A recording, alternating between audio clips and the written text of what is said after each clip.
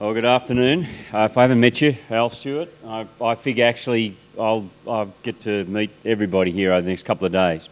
Thank you for being here. Appreciate it. And as I walked in, I thought this building has been designed by an architect, not a public speaker. Yeah. Anyway, we'll compete. I've been doing itinerant stuff one way or another for 20-something years.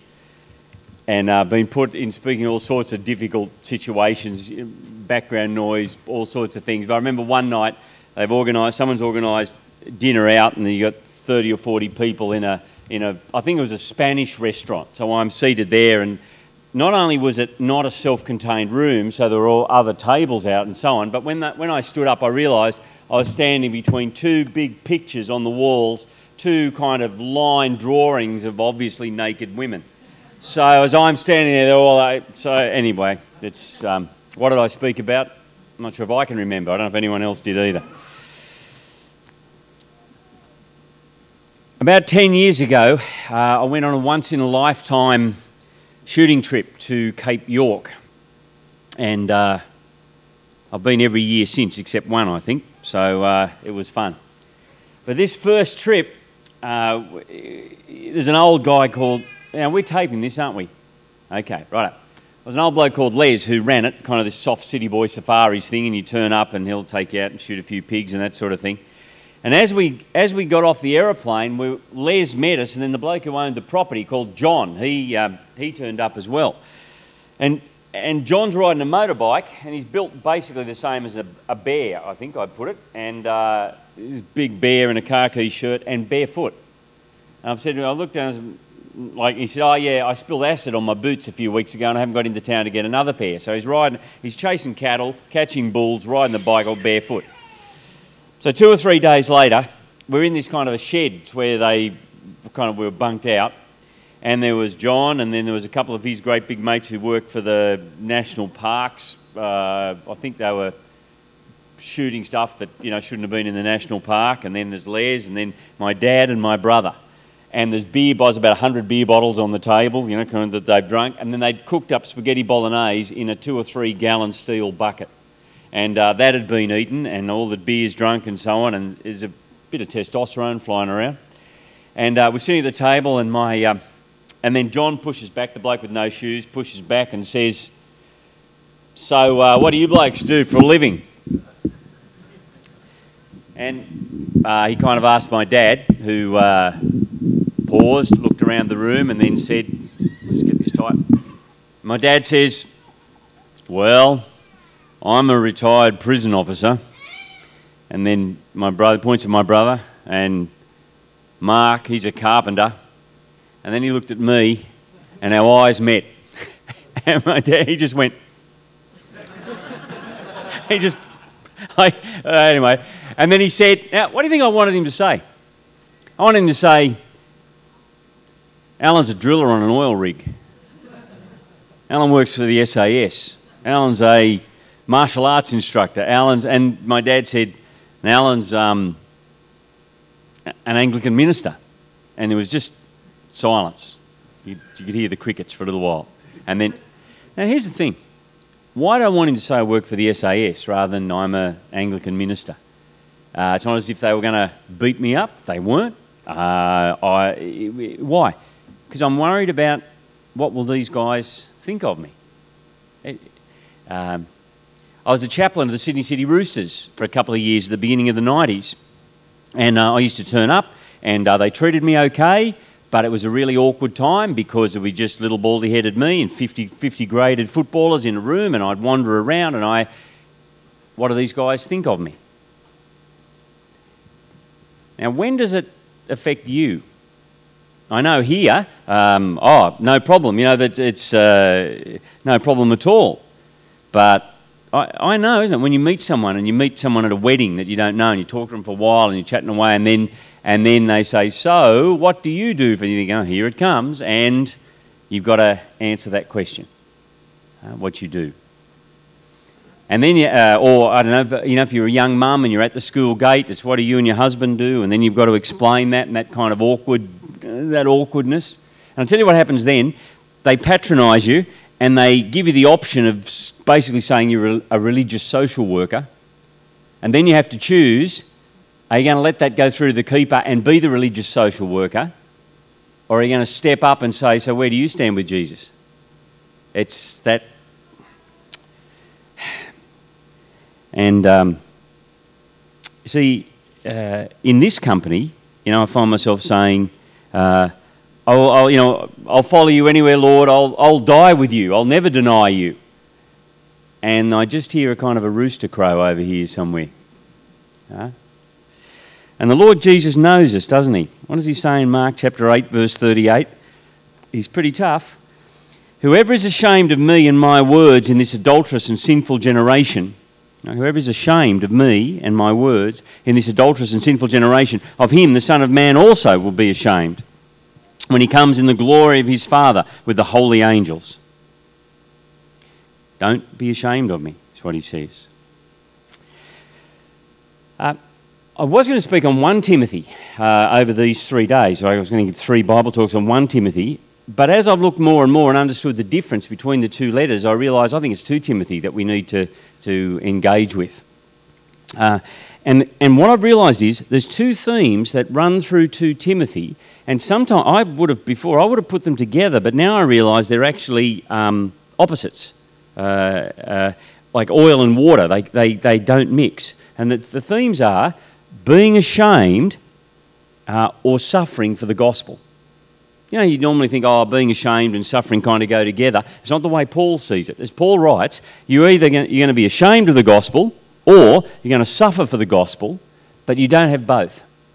If you're ashamed, you won't suffer, and if you suffer for the gospel, it's because you're not ashamed. I actually printed out 2 Timothy there in the ESV for you, and I thought we'd work our way through the first 3 chapters. See, it's worth understanding the pastorals are very important. The pastorals are actually the link between us and the apostles. Very important. It's where the apostles are passing, or particularly Paul, is passing on the baton to us and the forms of ministry and so on. And there's those today who want to undermine the pastoral epistles or put them into some kind of sub-canon. It's not because of the evidence, it's because they say things that are uncomfortable, and it's the attempt to kind of weasel out from under what the pastorals say. And there's a big difference between 1 Timothy and 2 Timothy. Like that one page in the Bible, there's a big difference. When you read 1 Timothy, Paul is saying he's free. I'm expecting to come to you soon. He's kind of upbeat. He's giving have a look. If you've got your Bibles there, I hope you have a look at 1 Timothy 3:15, where he tells us the reason that he writes. He says, I'll read from 14. I hope to come to you soon, but I'm writing these things to you so that if I'm delayed, you will know how one ought to behave in the household of God, which is the church of the living God, the pillar and buttress of the truth. He's really telling you how a church should function. And I thought, that'd be good to talk to the first In the Shoot conference about how a church functions. But I think, no, 2 Timothy actually addresses something that we need more urgently. Because by the time you get to 2 Timothy, Paul's in prison, in Rome. He's been deserted by a number of people, and we'll see that in just a moment. People from Asia and Demas have deserted him. And about 5 or 6 times he says he's expecting to die soon. And this is the last letter he writes, so it really is kind of the business end of things for him. Have any of you guys read this, The Rise of Christianity by Rodney Stark? Anyone kind of just a nod? I know there's teddy bear eyes in most of the room, but just kind of like, you ready? Anyone read it? Okay, no. All right. The Rise of Christianity by Rodney Stark. I can't work out exactly where Rodney Stark stands with the Lord Jesus. I don't think he's a card-carrying evangelical, but it's hard to tell from the way he writes. But he has some very good things to say. The first half of this book is mainly kind of sociology of religion. Flick through that. But the second half basically tells you how it is that the Christian faith, or the Christians, went from just a handful of people in the middle of the 1st century to eventually take over the Roman Empire. And his thesis is that the Christians outlived, outloved and outdied the pagans. They stayed behind, they nursed them when the plagues were on, they treated the women properly, they didn't abort their babies and all sorts of things. So, and what he says is, his little thesis, and I think he's wrong in one part, but it's worth understanding. When you get to the mid-60s, he reckons that the Christian faith hadn't multiplied and hadn't boomed and hadn't taken over the world as they expected. And so you get to a kind of a crisis point in the 60s. I'll read you one of these sentences here and you tell me what you think's wrong. When Paul and Peter and the other members of the founding generation looked around in the 60s AD, they could have counted only something less than 3,000 Christians. Now, I think he's wrong there because the book of Acts gives much bigger numbers than that. Right? But not only had Jesus not returned, but 3 decades of missionising had yielded only slim results. The New Testament gives us no basis for believing that these men were immune to doubt, and it would be strange had they not sometimes despaired. If they did, how is the problem to be solved? Now, I'm not sure if he's using the right categories there, but that's the question he's asking. Now, his answer to what happened in the 60s is that there were 3 very significant events that really made the difference in terms of the Christian faith. He says, if it is true that the twofold crisis of confidence became most acute in the 60s, then I think it extremely important to note that 3 rather extraordinary incidents of martyrdom occurred in that same decade. First, in about the year 62, James, the brother of Jesus and the head of the church in Jerusalem, was murdered by Herod. Second, after spending several years under arrest in Caesarea and then being transported to Rome to await the outcome of his appeal to Caesar, the Apostle Paul was executed in Rome during 64 or 65. And third, either late in 65 or in 66, Nero launched his persecution and Peter was killed. Not only did the 3 most admired and holy figures of the time die for their faith, undaunted either by the delay of the second advent or by the small number of their followers, it would appear that Paul and Peter could have avoided their fates, Paul by recanting and Peter by flight. And I wonder, as you read this, the Apostle Paul realises that that's got to happen. You read 2 Timothy, he knows he's going to die. And so he writes to Timothy, and you know, as you read this, pretty much every emotion that you can think of is in this letter. You just read it a few times. So as you read it, you know, there's love and joy and heartache and sadness, and it's all there. And ladies and gentlemen, if we're going to win Australia for the gospel, we've got to have men and women, and especially if I can say young men and women, who are going to step up and do what Paul calls Timothy to do. It's that simple. Right? If we're going to win Australia, we've got to do this. Let's have a look at chapter 1 and see what he calls him to do, and keep in mind that idea of ashamed or suffer, but it'll be one or the other. I'll read it again for you. Paul, an apostle of Jesus Christ, by the will of God, according to the promise of life that is in Christ Jesus, to Timothy, my beloved child, grace, mercy, and peace from God the Father and Jesus Christ our Lord. Notice he calls him his beloved child. Oh, by the way, I've gone for the ESV because generally the ESV is more accurate than the NIV. It's just harder to read. Reads a bit like it's been translated by Yoda sometimes, but sentences backwards they are. But you can get used to it. And there's one time in here where the NIV is better than the ESV. But anyway, notice he calls him his beloved child. I think NIV's got beloved son, is it? But it's child, beloved child. So he does love him, but you notice too that he calls himself an apostle. So it's not Uncle Paul or Paulie, right, writing to, it's the apostle. So there's the badge of authority here as he writes to this young man that he loves. And then he writes, I thank God whom I serve as my ancestors did with a clear conscience. This is the same man who says he was the worst of sinners back in 1 Timothy. So he has a clear conscience. Why? He's been forgiven. As I remember you constantly in my prayers, night and day, I remember your tears. I long to see you that I may be filled with joy. I'm reminded of your sincere faith. Literally in the original, it's that you're not a hypocrite. Non-hypocrite is the word. Right? Your non-hypocritical faith. I know you're for real. Sincere faith, the faith that dwelt first in your grandmother Lois and your mother Eunice, and now I am sure dwells in you. Interesting, in 3:15, we'll see on Wednesday, he talks about hold on to the faith that you've got in the Scriptures because you know who you learned it from, namely his mum and his grandmother. In Acts chapter 16, when you're first introduced to Timothy, all you're told is his mother was Jewish and she was a believer. She doesn't even get a name in Acts 16 when he's first introduced.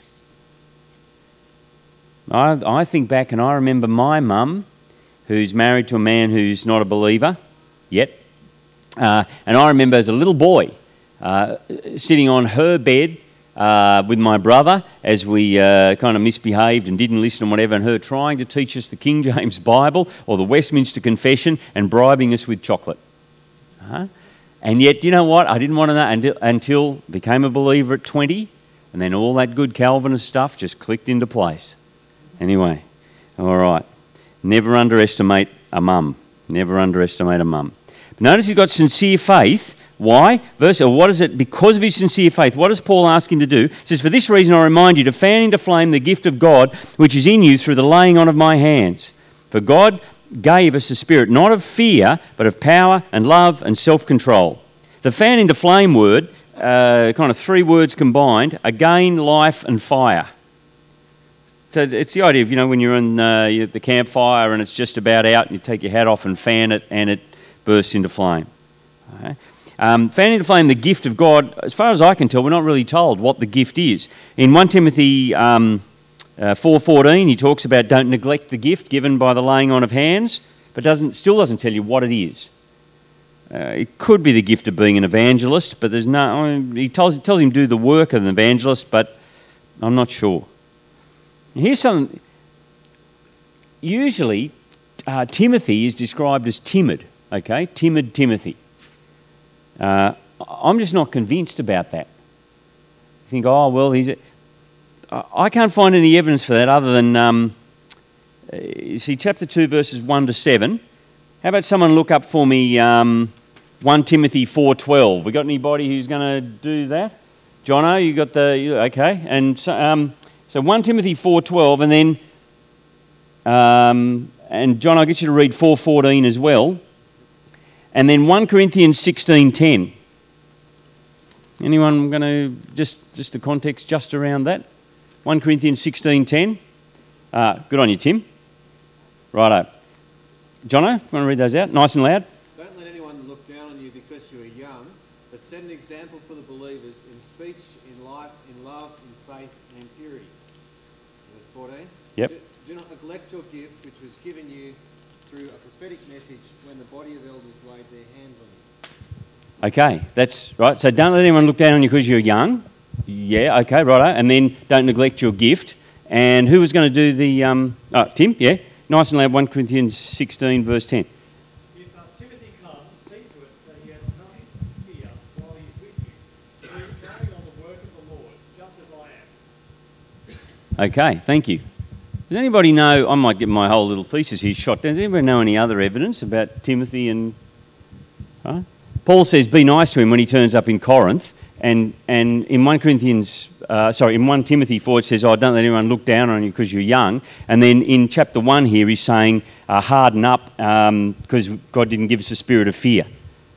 Well, you read 1 Corinthians, Paul spent the whole of 1 Corinthians basically getting stuck into them, hasn't he?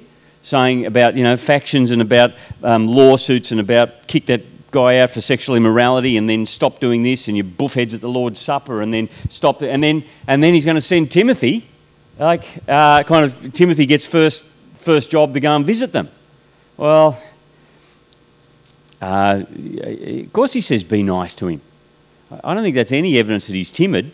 And to be really honest, I've had to deliver 6 professional standard units verdicts to churches where someone's done the wrong thing and the central PSU has kind of investigated it all, and then guess who gets to go and deliver the verdict that they haven't had anything to do with and read, we're going to kick him out of the ministry or whatever it is. And I can tell you it's not a lot of fun. And so you put all this together, I don't think it's timid Timothy. Paul's saying in 2 Timothy 1, Paul's saying, actually, I'm about to be martyred and I want you to step up and take my place. So I'd change it from timid Timothy to psychologically healthy Timothy, I think. Psychologically normal, not psychopath Timothy. I don't know, what do you reckon? You guys look pretty excited about this, but anyway, all right. Why? Because I don't think he's a coward at all, and I don't think he's timid. I think he's just been called to it's a big call that Paul's making. Now you look at verse 8. Therefore, Okay, so God doesn't call us to it didn't give us a spirit of fear, but of power, love, and self-control. Yes, and he's going to need God's power and love and self-control to do this. Verse 8, therefore do not be ashamed of the testimony about our Lord, nor of me his prisoner, but share in suffering for the gospel by the power of God. The ashamed word, as far as I can work out, it's pretty close to what we mean by embarrassed. When Jesus says in Mark 8:38, if anyone is ashamed of me and my words in this adulterous generation, if you're embarrassed, if you're ashamed, or Paul says in Romans 1:16, I'm not ashamed of the gospel. But here's what I want you notice. Have a look at verse, where are we? Verse 8, and then also at verse 12, and they're opposites. Sorry, just going to juggle here. Verse 8, therefore do not be ashamed, right, but share in suffering. Or verse 12, I was appointed a preacher, an apostle and a teacher, which is why I suffer as I do, but I am not ashamed. So the reason he suffers is he's not ashamed. And Paul tells him in 8, don't be ashamed, be prepared to suffer. Now, what's the problem? For us, I think for most of the vast majority of us, it's not physical fear, is it? You're not going to get beaten up for the gospel. Well, generally, in Australia, you're not going to get beaten up for the gospel at all.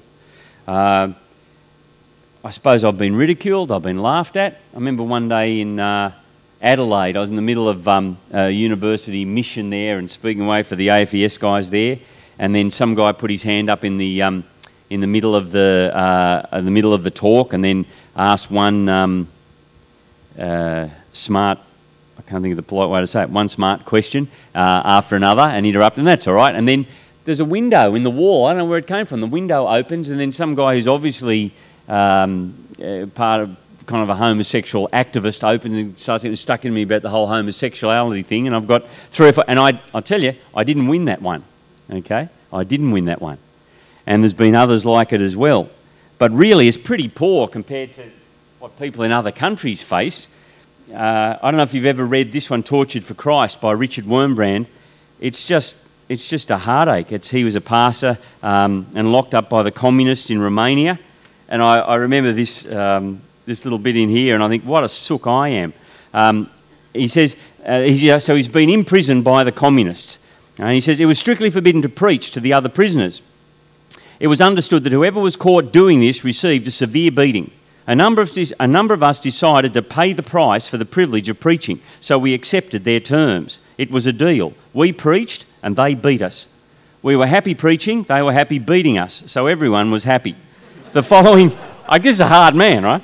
The following scene happened more times than I can remember. A brother was preaching to the other prisoners and the guards suddenly burst in, surprising him halfway through the phrase. They hauled him down the corridor to the beating room.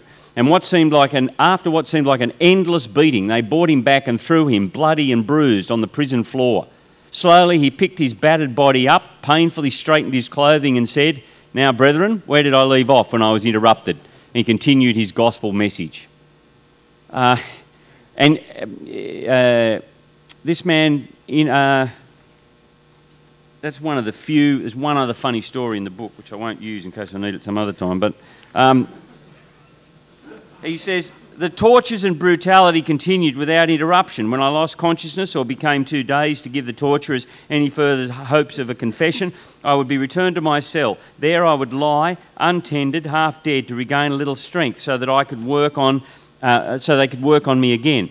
Many died at this point, but somehow my strength remained and managed to come back. In the ensuing years, in several different prisons, they broke 4 vertebrae in my back and many other bones. They carved me in a dozen places. They burned and cut 18 holes in my body. And on he goes. And he's the one that started The Voice of the Martyrs, Richard Wurmbrand. Now, I read that and I think, I'm worried that someone might point their finger or, patronise me. I think, oh man, what's wrong? Now, what is it? What is it? Because it's real, and my guess is you guys feel it too. To be ashamed, trying to work it out, the feeling of dishonour in the eyes of other people. The feeling of dishonour in the eyes of other people.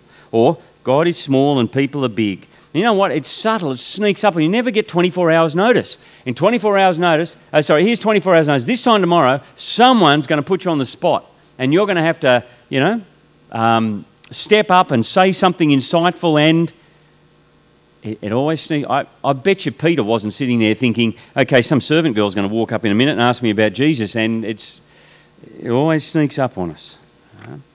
Now, notice there's two things that he's told not to be ashamed of, right? In verse 8, don't be ashamed of the testimony about our Lord. The word's witness. Don't be ashamed of the gospel. And the other is, don't be ashamed of the Roman's prisoner, of Paul, the prisoner of Rome. But that's not what it says in verse 8, is it? Don't be ashamed of the testimony of our Lord, nor of me. Whose prisoner? His prisoner. See, Jesus, he still belongs to Jesus. He's Jesus' prisoner, not Rome's prisoner. It's very easy to, well, maybe I'm the only, godless wretch here. It's very easy to doubt the power of the gospel, isn't it? You think, it's just a message, and that guy or her or she, they could never believe that, and it's not worth telling them. And Kathy and I went to a confirmation service yesterday, it was my last ever confirmation, and I can confirm that. But it was great. Yeah, that's right. How many times? Oh, well, that's all right. I'm not only going to be able to use that joke, a very limited window. Okay. It was great. It was great. And the thing is, there was a girl in year 10, but the other three who stood up and said they were going to follow Christ, two guys in their 30s and one lady who was 76 when she'd been converted a few months ago. The first man stood up and said he was a recovering alcoholic, and that he'd come to the church, that Jesus had grabbed hold of him, that his life transformed, that he'd met this wonderful girl and he was going to get married, and just different world. The next man spoke about, was in the middle of a suicide. After life, he went, this was all said publicly, after life had gone down and down and down and down and down, and he actually said he heard demonic voices saying to kill himself. And in the process of trying to do that, and having cut himself and bleeding or whatever, he said Jesus spoke to him. And I believe him. And totally different life now. A few months, he's putting life back together and so on. And then this other lady who's 76, and it's because this timid, gentle little lady was having a knee operation at the same time, invited her to come to church, and she heard the gospel, and she said, I'm 76 and I have so much to learn. I'm in so much of a hurry. Oh, I didn't know about this before. And I thought, yeah, thank you, Lord. That's great. There's the gospel, just bang, bang, bang. All right? And she was tinged with excitement and regret. It was really sweet. All right? The power of the gospel to change people.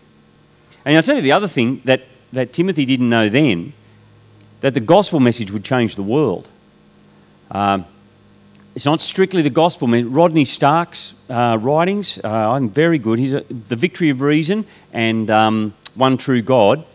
For the Glory of God. For the Glory of God and the Victory of Reason. He tracks through how it's a Christian worldview that led to the rise of science and freedom and the creation of wealth and capitalism and so on.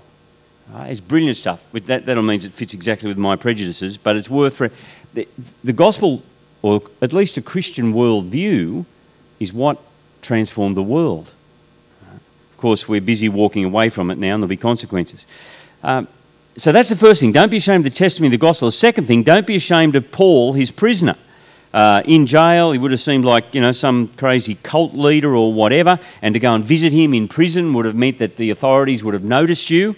It's, not a good social move to line up with Paul. But the irony in terms of being ashamed, when you look elsewhere in the scriptures, Paul's saying, don't be ashamed of the gospel of Jesus, don't be ashamed of me. When you get to Hebrews says, Jesus became one of us, and so he's not ashamed to call us his brothers. Jesus isn't ashamed of us. In Hebrews 11:16, the Old Testament heroes of faith are looking for a better country, and so God is not ashamed to be called their God. And the other one in Hebrews 12, I think I finally understood it. It says Jesus went to the cross scorning the shame. What does that mean? Jesus wasn't afraid of the shame of the cross for us. So it's that idea, don't be ashamed, it's there. And the rest of the chapter is fairly simple. It's just examples of why Timothy should not be ashamed of the gospel, and then how to not be ashamed of Paul, his prisoner. Let me go through that fairly quickly. Verse 9, where's the power of the gospel? Right? Who saved us and called us to a holy calling, not because of our works, but because of his own purpose and grace, which he gave us in Christ Jesus before the ages began, and which now has been manifested through the appearing of our Saviour Christ Jesus, who abolished death and brought life and immortality to light through the gospel, for which I was appointed a preacher, an apostle and teacher, which is why I suffer as I do. You know, I don't know if that hits you as strange. It's the message of the abolition of death and immortality, and because of that message, he suffers. You think it's good news, really, isn't it? Why does he suffer? And I reckon, I was listening to a Scottish preacher the other day, and he showed me, he helped me see. You see at the beginning, though, he called us to a holy calling, not because of our works, but because of his own purpose and grace. That's why Paul suffers. It's because of the message of grace. You know, well, wait a minute. Grace is about like the free gift. Why would you suffer because of that? It's like, who could be upset with the prodigal son? How could anyone kind of object to the story of the prodigal son? Answer, grace is in your face. That's why the second son is cranky. The prodigal son isn't the story of the prodigal son, it's the story of the two lost sons. Why? See, what does grace say? Grace is offensive. We think it's great because God's changed our hearts. Grace is offensive. What does it say? Grace says you're not good enough and you can't be good enough, so it has to be a gift. Well, that's... and it also says you have to admit that you're wrong. Grace and repentance are two sides of the one coin. If it's only a gift, you've got to be repentant, and that's in your face as well. Now, why does the non-Christian world like liberals? Why? Could be that they drink nice wine and have good table manners. I think that comes with it, but no. The reason is the liberal gospel is this: be like Jesus. Isn't that the liberal gospel? Be like Jesus. Why? Because you can be, and because you're so wonderful, and etc., etc. That's the liberal gospel, and that's not offensive to the world. It's a lie, and it's a burden in the end, but you won't get persecuted if your gospel is be like Jesus. But you will if it's grace and so repentance. And so he says, which is why I suffer as I do, but I'm not ashamed, for I know whom I have believed and am convinced that he is able to guard until that day what has been entrusted to me. If you've got the NIV, you notice the end of verse 12, and the ESV and the NIV have gone different ways. So the ESV has, it should be the word, it probably should have stuck with the word deposit, because later on in verse 13, Paul talks about the gospel as a deposit. But now, the ESV has actually gone for the idea of that God has given something to Paul that he's able to guard. But the NIV reads, I'm convinced that he is able to guard what I have entrusted to him. So it's literally, the original, it's just he's able to guard my deposit. So you kind of, the two translations have had to choose. Do they go for this is something God's given to Paul, or is this something Paul's given to God? I reckon it works better if it's, I think the NIV's probably got it right here, that it's something that the reason Paul's confident is he's entrusted his life to God and God will guard it. I think that's the way to go. I don't know why they left out the word deposit, because the way it works is Paul saying, I've given my deposit to God and he's trustworthy. And then verse 13 he says, follow the pattern of sound words that you have heard from me in faith and love that are in Christ Jesus, and by the Holy Spirit who dwells within us, guard the good deposit entrusted to you. God's faithful, I've given him the deposit of my life. Now you be faithful and you guard the deposit that God's given us, namely the gospel. Okay, so don't be ashamed of the gospel. It's powerful, it gives life. God will be faithful with you. And then 3 examples of not being ashamed of how to respond to the messenger, or me, his prisoner. You are aware that all in the province of Asia turned away from me. Among them are Phygellus and homogenes. When it says the province of Asia, it'll mean the Roman or the Roman province of Asia, which is Western Turkey. And when he says everyone, I don't know if it means everyone, because that's where Ephesus was. So obviously it's not everyone exactly, but he says you are aware. So obviously Timothy knows what's going on, which is why he doesn't spell it out enough for us. But I wonder is whether these two guys, Phygellus and Hermogenes, whether they were in Rome and they had the opportunity to visit Paul and they brushed him and didn't do it. I think that makes sense, because then you contrast it with what Onesiphorus, I bet they came up with a nickname for him, Onesiphorus did. See the contrast. May the Lord grant mercy to the household of Onesiphorus, for he often refreshed me and was not ashamed of my chains.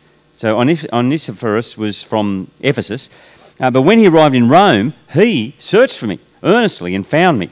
May the Lord grant him to find mercy mercy from the Lord on that day. And you well know all the service he rendered at Ephesus. So he's gone, he's found Paul and refreshed him and so on. And to be honest, you'll know, when you're doing it tough, a little bit of encouragement helps a lot, doesn't it? Just a little bit. I remember I was going to one of our churches a couple of years ago, and one of the young ministers, I've talked about it, one of the young ministers had done the wrong thing and was about to be dismissed, and evidence had been heard and so on, and I get the job. I get the job of going delivering the message, and it's about 20 minutes before I had to go in front, and the whole church was there, and I'm thinking, these guys are going to tar and feather me, because most people thought he hadn't done it, and yeah, okay, great. And so I haven't eaten properly all day or whatever, so I thought at least I'll have a good meal before I pull up at the Big M. And there's Macca's, and then about 200 yards up the road is the church. And I've kind of, I've got this big long letter I've got to read out, and I think, the tar will stick to that pretty well.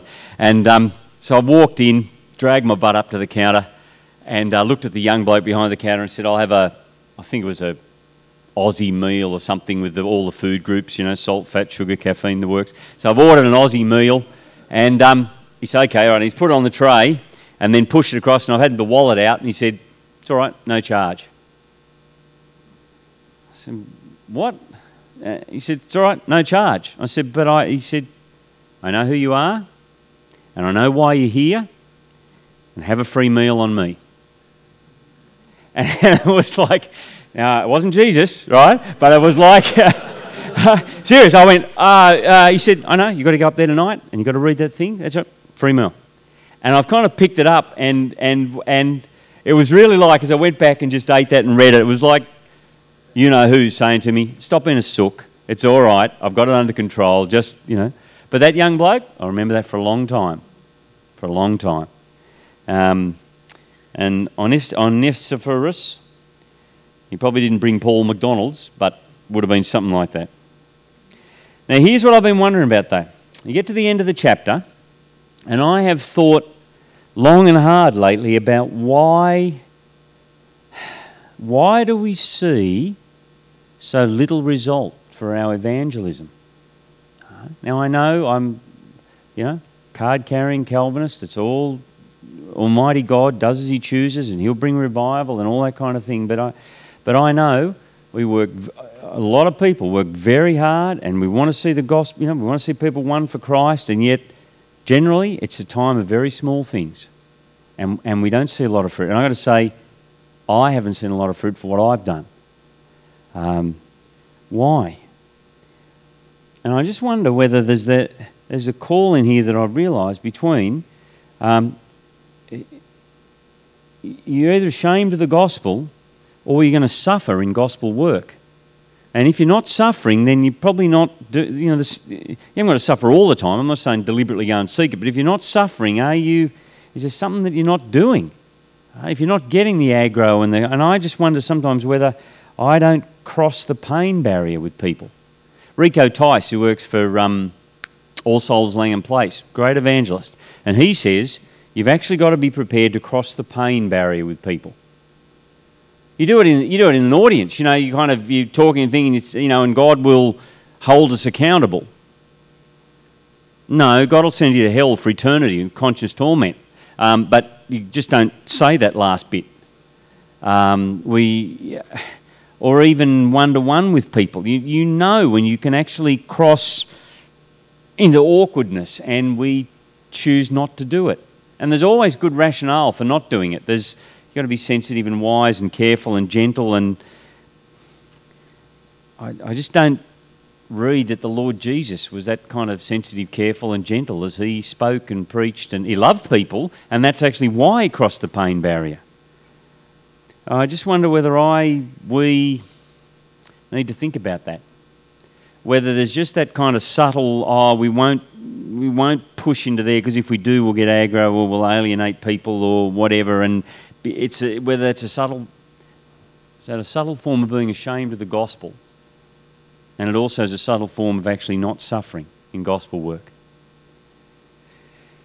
So if you ever think to pray for me, why don't you pray that I won't be ashamed of the gospel and I'll actually be prepared to push through and suffer. Because you know what, usually for me, when I don't push through that pain barrier, it's not because I love the other person, it's because I don't want to suffer. I don't want to suffer.